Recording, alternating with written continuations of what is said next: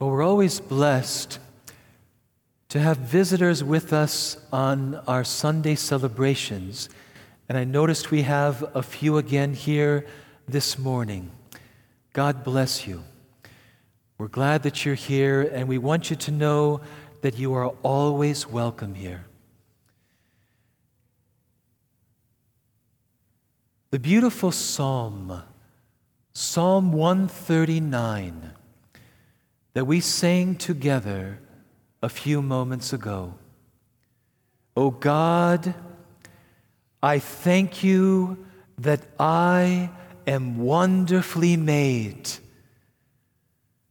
Maybe we should start our day with that psalm. O God, I thank you that I am wonderfully made. And there is a power and a grace in those words that God speaks to us today to awaken and to increase in our hearts this sense of wonder and deep amazement at ourselves.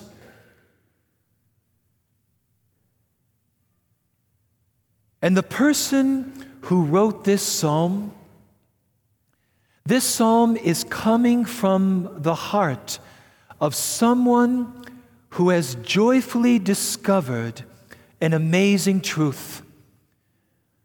That not only is God the ultimate source of our existence, our being, but also that God has been present to each one of us at every single moment of our life, even in our mother's womb.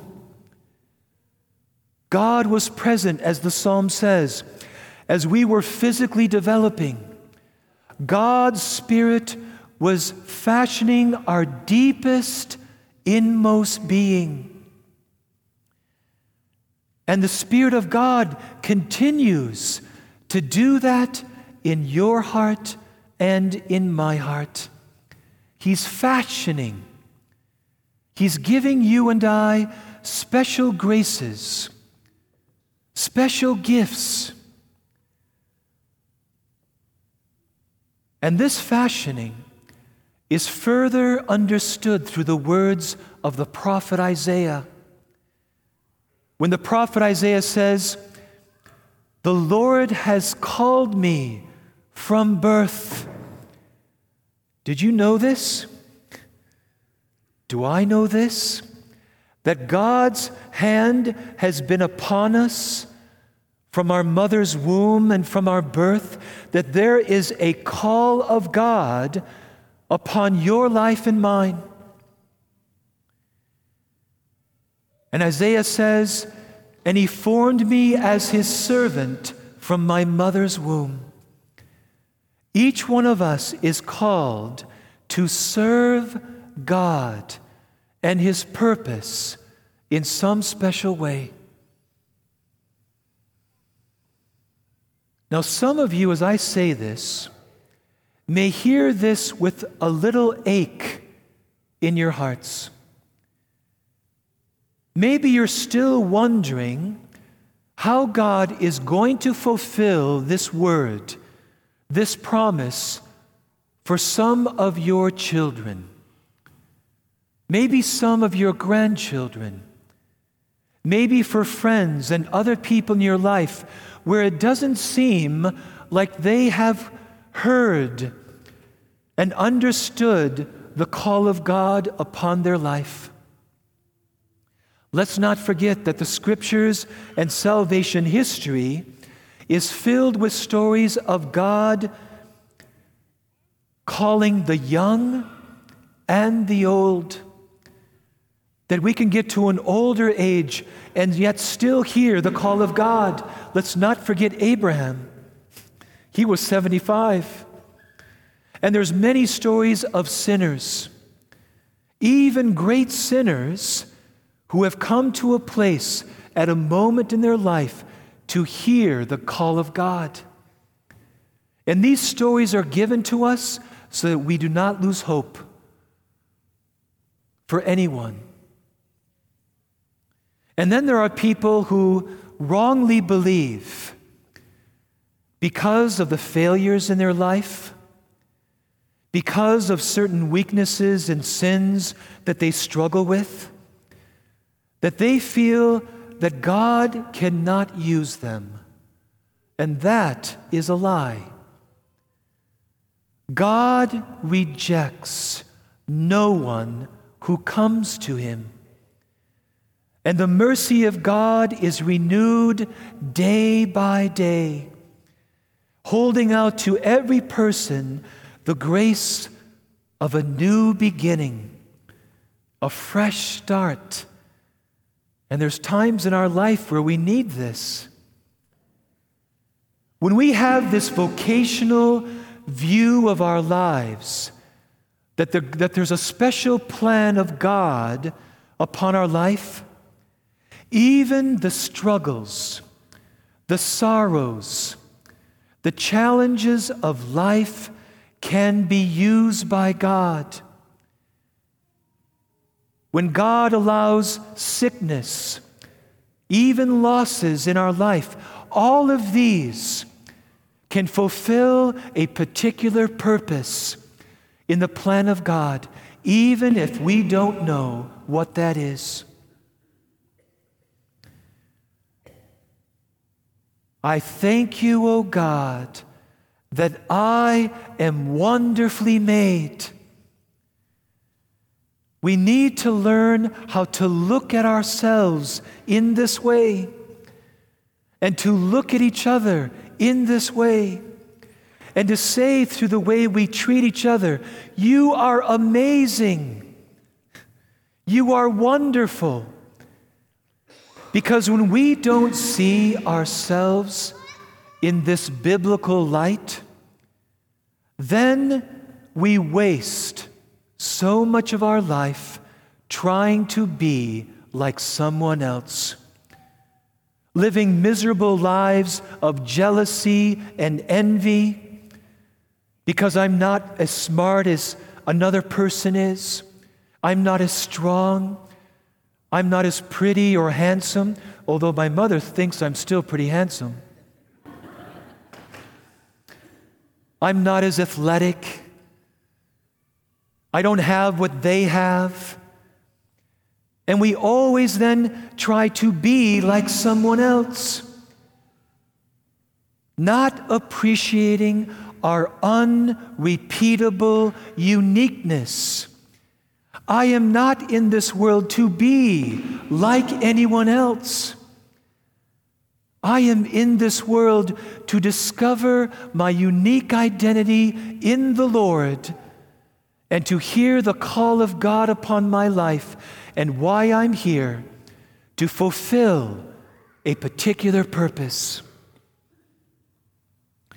This is why this group of people gathers around Elizabeth and Zechariah for the birth and the naming of St. John the Baptist. They become aware that God is with this child, that the hand of God is upon him, that God's going to do something special with that child. And whenever one of our parishioners, couples, has a new child, when they bring them to the baptismal font, we should be saying the same thing that this crowd is saying. What shall this child be?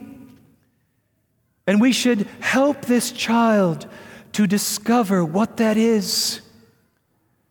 God, may this child come to know that they are amazing, they're wonderful, and come to know God's plan for their life. That's the purpose of this community, to help each other to live that particular will of God upon our life. We can go further and say, since we're celebrating the feast day of St. Peter next week, next Sunday, oh God, what is this community of St. Peter's to be? Why does this community exist? Why are you a parishioner at this time at St. Peter's. You have gifts. You have special graces. You have something to do here that no one else can do. And I hope God will help each one of us to discover what that is. You know this adoration chapel that we have now? I did nothing. I did nothing for that except pray and watch it happen. Because several of our parishioners were open to the grace of God, and through the inspiration and what God gave them, we have an adoration chapel now. And I think it's absolutely amazing. Each person played a part in the fact that we have an adoration chapel, the special place now where people can experience the gift and the blessing of special time with Jesus. And I'm hearing story after story after story, because I'm convinced that St. Peter's is to be a place of prayer, a place where people can come and experience this special time with the Lord. Someone after the last Mass said, "Father, I have another word for you. This is a place of healing." There's a lot of people who are finding healing here at St. Peter's. And I'm sure God would love to increase that experience. I met a parishioner a couple weeks ago. They're a new parishioner. And they moved into the area just a little while ago, and they've been looking for a church. And so they were going to different churches, and then they came here one Sunday, and after Mass, someone talked to them. And they thought, "Oh, that's never happened to me in other churches." So they came back for a second Sunday, and again, someone spoke to them after Mass. And they thought, "Oh, I'm liking this parish." And they tested it a third time. They came back for a third Sunday, and again, someone spoke to them. First of all, I want to thank those three people, whoever they are, that they were open to the Holy Spirit to receive the gift of hospitality and to reach out to a stranger.